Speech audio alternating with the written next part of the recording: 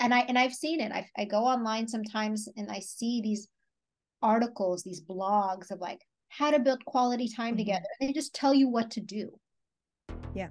Yeah. as opposed to, You better take up hiking because it's everybody's favorite quality time.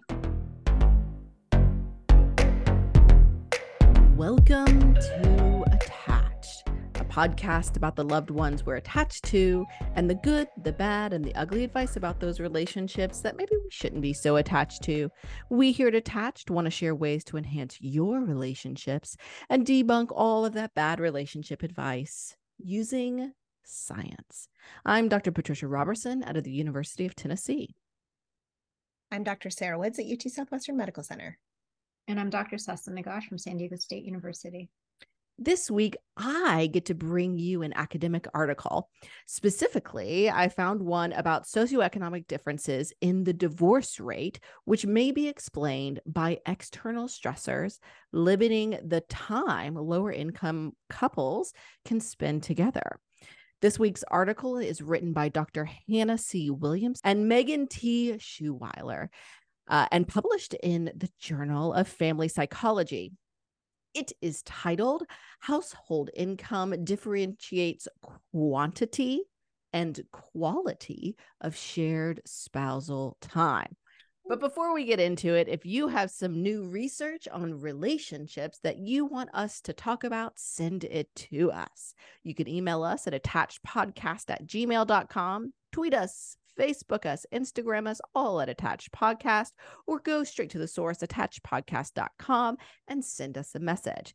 To support this podcast and to help us get relationship science out into the world, please go to our Patreon page, patreon.com/attached, and donate. So wherever you listen to our podcast, YouTube, Apple, Spotify, and so on, please kindly rate and review it. It helps a lot. All right, are we all ready? Let's get into this episode's article. Sarah, why don't you introduce it for us? Beautiful. Today, we're taking a deep dive into new research on socioeconomic differences in the divorce rate. In general, we know that the divorce rate has been steady or declining since the 90s, though we're not exactly sure what COVID will do to change those trajectories. But we also know that lower income couples get divorced at higher rates than higher income couples. In other words, the average divorce rate that you probably hear about all the time is hiding that income disparity in divorce. But why are lower income couples' marriages at greater risk? In the early 2000s, there was an assumption that lower income couples valued marriage less or knew less about effective communication. Thankfully, that has been firmly disproved. Prevailing theory now is that lower income couples face many more stressors, which decrease the quantity of time that low income couples spend together and reduce the quality of the shared time that they actually have. Spending time together is key to maintaining a romantic relationship. It gives us the chance to enjoy each other, build memories, offer our partner support, creates opportunities for intimacy. So it tracks that couples who have less of that shared quality time might also experience higher rates of divorce. But this is just a theory, and income-related differences in the quantity and quality of couples' time together has not been rigorously tested. So in this episode, we're diving deep into a new study by Dr. Hannah Williamson and Megan Schuweiler, who set out to test this theory. Patricia, I am so glad that we get to share this time together. So please, Me too. Tell us what we need to know about this new relationship science. Thank you so much. Great introduction. So a little bit of a frame. This is a secondary data analysis, which basically means it's a huge data set that's publicly available, mostly publicly available. And it's also cross-sectional. Specifically, the data set that they used for this study is the American Time Use Survey.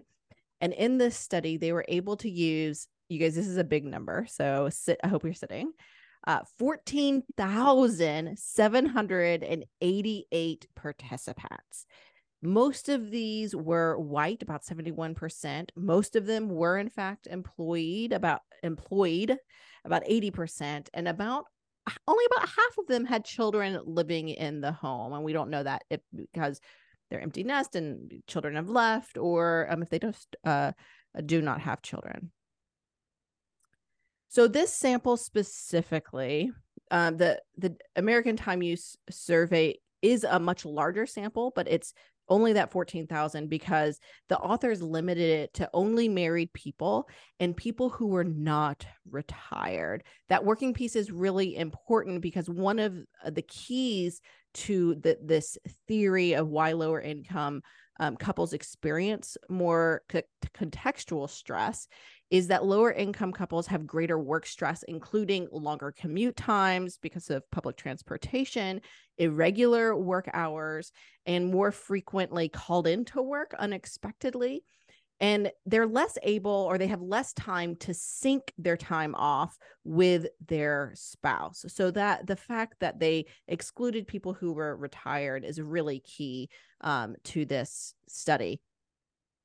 For socioeconomic status, they calculated income poverty ratio, which is a really clever way. It's not just flat income, it's income, the total household income, the amount of people supported on that income, and the ratio aspect is how much above or below the federal poverty line that couple is. So those main outcome variables, thinking about the quantity and quality of time that they spent together. So for those variables, they used a daily diary survey. And so what they asked the individuals to do, this survey is for a full 24-hour period from 4 a.m. one day to just, I guess, almost 4 a.m. the next day, to report all of their activities seemingly by the minute. Thankfully, they only asked them to do it that 24-hour period. I don't think I could remember what I did the day before, so I'm glad it was only a 24-hour period, and also that I wasn't included in the study. So people reported on the activities that they were doing, how long each activity lasted, where they were during that activity, and who was present for that activity. And that's how they really determine time spent with the spouse in minutes, like I said. So they summed the number of minutes spent in each activity in which the spouse was the only other person present. Now, if they have kids, I imagine that number was quite low. They also excluded time sleeping. So sleeping next to your spouse does not count as quantity or quality time, no matter how much you love sleep. They didn't count it. Grooming or personal/private activities, which they didn't detail what that meant, but I think we all have imaginations. Also, another interesting thing, really cool thing that they did for quality time, they summed also like the specific time that was categorized as leisure or household activities. And leisure and household activities were pre-coded by the secondary data set. All right, so that's quantity of time. It's total summed minutes spent alone with their partner. For quality time, this part of the daily diary, the participants were asked to rate their emotional states at 3 randomly selected activities during those 24-hour period. Specifically, these authors polled the emotions of stress and happiness during an activity with their spouse. And they could rate how happy or stressed they were, ranging from 0, not at all, to 6, a whole heck of a lot. I don't think those are the exact response ratings, but you get the idea. So as I just explained how they did this quantity and quality aspect, I just want to give a quick shout out to this research team. I have worked, and I know several people have worked with secondary data, and the amount of data cleaning that I assume went into this project is astronomical. So a big shout out to this team for all the work they did, really cultivating these variables and making sure that they were really capturing what they were looking for, that time, quality time, quantity time spent together. Big kudos for that. Okay, So let's talk about the distribution of these variables, like the frequency of each of these variables. So on average, couples spent about 151 minutes alone together in a 24-hour period. That's a little less than 2 hours. So in a 24-hour period, they spent 2 hours, a little less than 2 hours alone together on average. Leisure time was about an hour and a half, 105 minutes, and hours working together on household activities. Hold on to your hats. It's 33 minutes. So don't do a whole lot of joint housework together. I don't blame them. So for happiness, the quality of time that they spent together, overall, it seemed like these couples were fairly happy with the time they spent together. They rated it on average of 4.5 out of 6, so fairly high. And for stress overall, it seemed like they were not terribly stressed during this time either, 1.1 out of 6. Another important aspect was that income poverty ratio that we talked about earlier, and that average was about 340%. So that means it's a 340% above the federal poverty line was the average income ratio for all of these individuals. All right, so what did they find? So first, they did some analyses for the quantity of time couples at the poverty line spent about 144 minutes together on average, but couples 10 times above the poverty line, so pretty high up there, spent about 1.5 times more time together. So couples or individuals in a couple who make substantially more money do spend more time together. I mean, over an hour more together they spend than couples at the poverty line. They actually found that in some moderation analyses that this might be because low-income couples spend significantly less time together on the weekends. So they looked to see if this association differed by the day of the week that they reported on in that 24-hour period. And they found that low-income couples spend a lot less time together on the weekends than their higher income couples.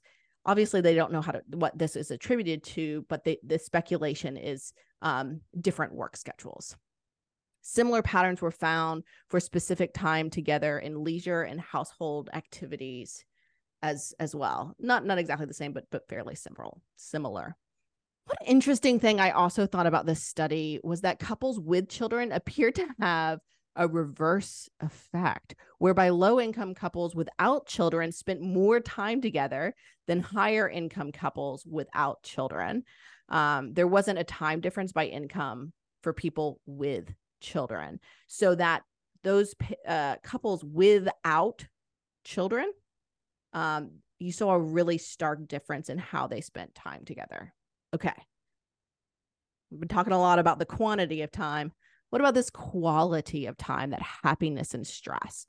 So for happiness, as a measure of quality of the time they spent together, couples seem to really be equally happy with the time they spent together, even when considering parenting status and days of the week.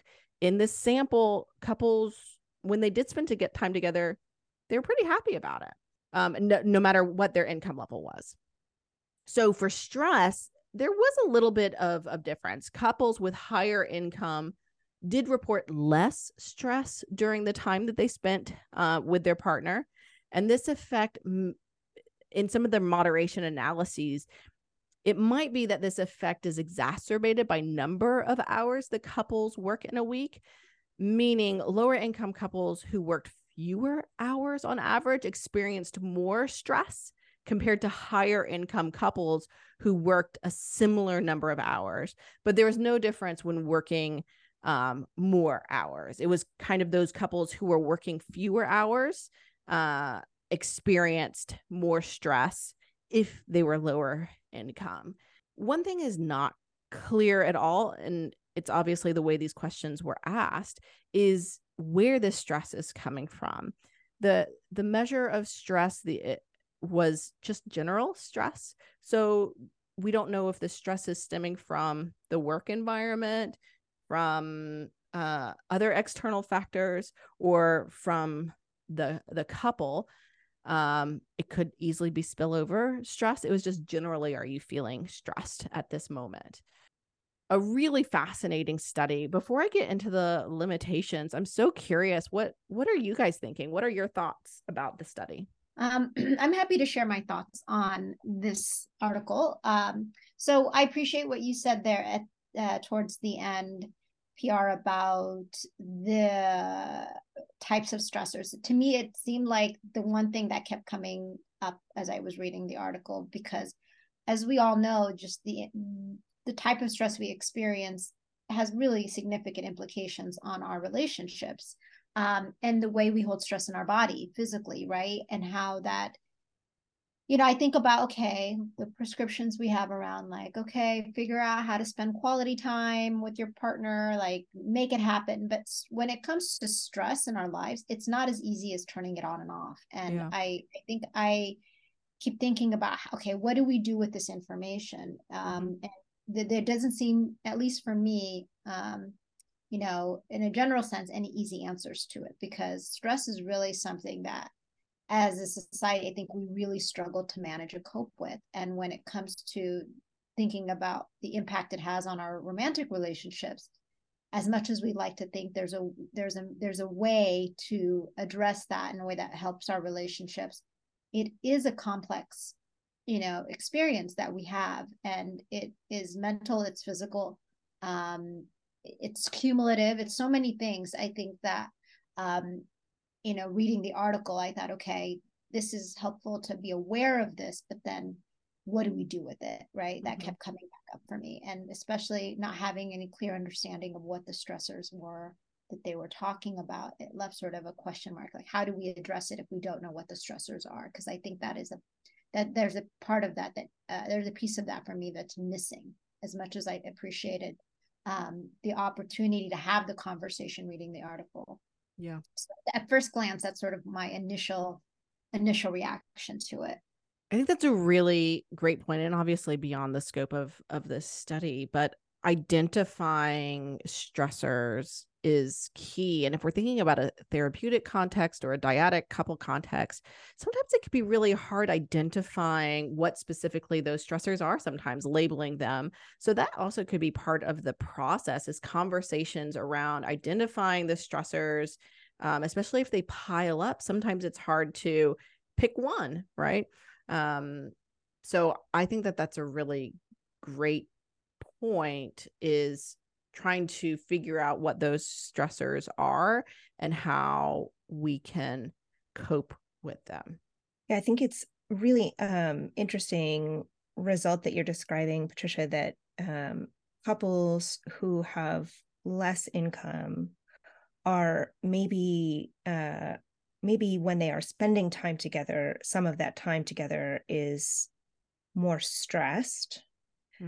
But it's hard to sort of understand when you have this other effect of these childless couples, these couples without kids, when they have more time together because there are not kids in the picture interfering with your every moment. I think that's a lovely universal to take away from this paper, that kids just absolutely tank your time together regardless of income. And it's really, really important that when you have kids, you're probably having to work extra hard to connect. But that then higher income couples invest that time, a lot of that additional free time, in working more. Yeah. So it does seem like there could be some really interesting nuance, I think, in what people are bringing into the relationship, and how that's impacting how I'm able to focus on my time with you, which I think teasing out what really matters is important. So not just what stressors are they experiencing and how does it impact the relationship and how does the stress in the relationship flow back outwards, but really teasing out which maybe matters more here, because they've tested quantity and quality. I see where you're going. It seems like quantity may matter less than maybe some of the quality of those moments that we're spending. especially if the quality, as Session's talking about, is sort of really impacted by all the stress I'm carrying home with me. Right. Another building on that, I was really curious, and maybe in the future research of this, the moderating effect of the happiness and stress. Because if you're really happy in those moments and you're also stressed, does that mitigate the negative impact stress has on the relationship? That's something I'm really curious about, is those the contextual, like the together, the emotions that you're feeling, because we could be stressed and happy at the same time. And so what do those look like together? Do they interact with each other, or are they separate constructs that have separate impacts on could potentially have separate impacts on relationship quality? Obviously they didn't test that here, but it is a curiosity I have also. Well, and I think another cool universal sort of finding from this paper, that income was not tied to happiness experience during time with spouse. It doesn't affect how much I enjoy my partner, which I think is a really important takeaway, especially sort of given what we named up front, that historically we have made some really very negative and very awful, inappropriate assumptions about couples living closer to the federal poverty level, that maybe they just don't value marriage as much. And it was such a pervasive belief 30 years ago. It drove a lot of relationship research at that time. A lot of relationship education, a lot of policy. And research that didn't result in really anything of value. How ironic. So I think a really important universal that you're describing, that the happiness that I feel when I'm with my spouse was not affected by income. Something else that sort of stood out to me that, you know, I understand it's secondary data, so it's tricky with that in mind. But when I was looking at some of the demographic data, I had a lot of questions around, given how much when we talk about gender, race, ethnicity, like these things are tried to stress. I was really curious to really understand how those factors really would look based on those groupings, and especially thinking about race and ethnicity, and how susceptible people in certain SES groups are to SES related stress, and thinking about racial stress and all of those things that you can't necessarily, you cannot always, there's no easy answers to managing those things in our lives. So there are, you know, I think opportunities here to expand on this in future studies. But it's also tricky, because when you look at the people who are opting into these data sets, it's 6% African American does not represent the larger community, and these other groups as well. So it is sometimes a question, how do we generalize this when we're not capturing everybody? And so I'm mindful of that piece. Absolutely. And to echo that, we know that the income distribution in our country is not reflective of these demographics either. So maybe it's not as generalizable, but it is a great starting point, maybe. I was thinking about, you know, as clinicians on the clinical side of things, what the takeaways are for us, and how this applies to our work, and I'm curious, you know, Sarah as well, us being both like active clinicians, like, how do we use this information to not do more harm in terms of like perpetuating any of these, you know, ideas around like how easy it is maybe to just apply quality time and time in your relationship. So I don't know if you had any thoughts on that, because I had a couple too that I was hoping to discuss. Yeah, for sure. I mean, I think that although these authors didn't necessarily tease out the relative impact of like quality of time versus quantity of time, for example, they didn't test how it's tied to relationship satisfaction. I might think there is sort of value in inviting couples to have conversations about what quality time looks like for either of them. In other words, when are we both feeling happy and also spending time, just the two of us? What does that look like so we can sort of maximize happiness across the two of us together, given maybe all the other limitations on the number of minutes we get to spend together that might be, I don't know, a little bit less in our control. And I think traditionally, therapists often appropriately, in lots of ways, talk about how do you all spend time together, just the two of you with couples. But I think being careful that just suggesting more time together may add to people's stress, especially if they are experiencing limitations to how much money they have to spend in leisure activities, right? Like how much money I can spend on regular date nights that's going to vary family to family. And so thinking about maybe talking about spending time together and what's important and how that's important, but also how that's important for a particular couple in terms of how they spend that time in ways that don't add stress, but maybe really focus on what makes them both happiest.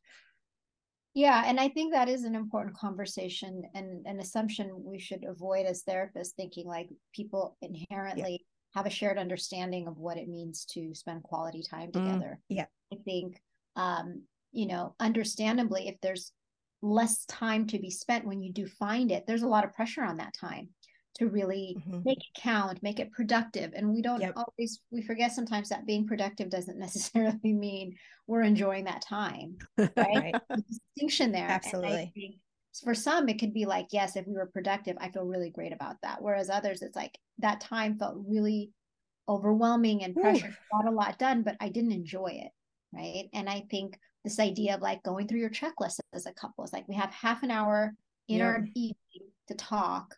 Let's use it to make sure we're on the same page for the week's activities. That's not maybe for some couples quality time as much as it is like something else, right? So how do they develop a shared understanding? And when they don't have a shared understanding, what does that look like as well? So yeah, it feels like there's a lot of nuanced conversations that need to happen. And as therapists, like avoiding these sort of problem solving without really going through those ideas with the couple seems really important to do. So last night when I was working up the outline for this podcast, it was in bed on my laptop and my husband was sitting next to me in bed on his laptop. The kids were asleep, the trio, all of them, thankfully. It's amazing. And I said, hey, it's good to spend time together alone without kids, just you and I. He said, does this count? And I said, I think so. And we both laughed.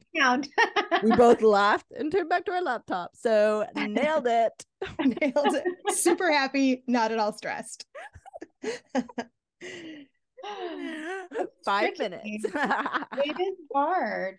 If you have like 100 things on your mind that you need to share with your partner because there's so many shared like things that you have to come to decisions on, like, and yet you're all supposed to use that time to enjoy each other and laugh and just be present with how do you fit it all in? It doesn't feel like you have this, the opportunities are not the same for folks who don't have that time.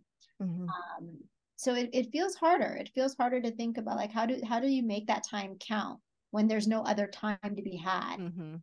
And does counting matter or as much as it does like really feeling connected? It's just there's no easy and there's no real clear, people don't always know what it looks like to like be present and what it means to just connect, like making eye contact with your partner and just staring at each other. For some that could be very intimate, for others that could feel like a waste of time. I don't think there are, and I've seen it. I go online sometimes and I see these articles, these blogs of like how to build quality time together. They just tell you what to do. As opposed to, you better take up hiking because it's everybody's favorite quality time. Listen, and leave your kids at the bottom of the mountain because they are That is hilarious. You brought that example up. I went hiking last week with Carlos, and I almost killed him. It was not a good quality time activity. Everyone says you should try it, but then you get up there and you are seeing a new side of your partner. I checked it off the list of quality time things, and then it was definitely not quality time. It was me complaining the whole time about how painful it was on my body. So yeah, that was a great example. Hiking. Fantastic. Yeah, I am amazed at these people having 2 hours on average alone with their partner every day.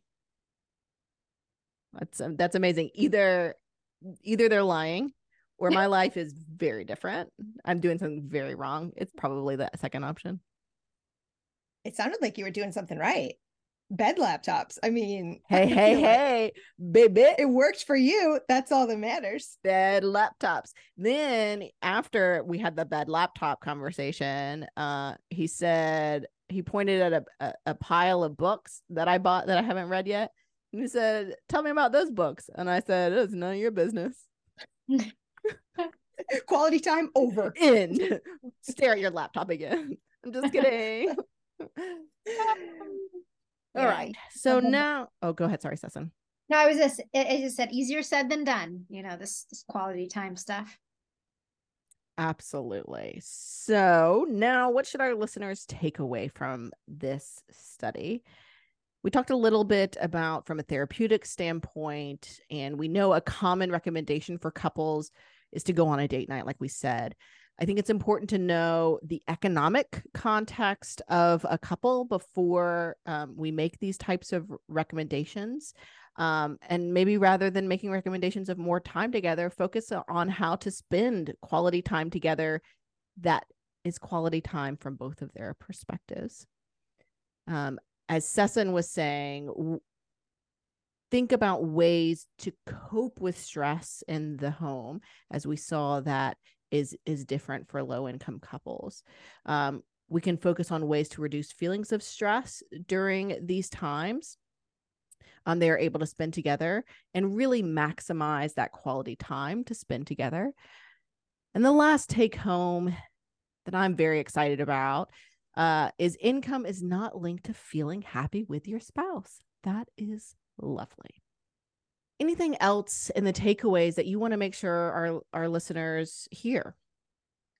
One thing I didn't mention before, I just wanted to highlight, I think when we're talking about quantity of time and being mindful of it's not as easy as couples hiring a babysitter and finding a way to just sort of escape together without children or the other stressors in their lives. But right. I think this idea of being in community, growing your community, strengthening your community is important, because if couples feel like they can lean on others, I think that creates an opportunity for them to turn to each other. And as we, look at people within our communities and how many of them are not surrounded in proximity by family and friends that they, grown up with, or who they really have often leaned on maybe in other times in their lives, when it comes to having your own family and not having the financial means perhaps to create those opportunities for time alone together, really thinking about how do we lean on our village, how do we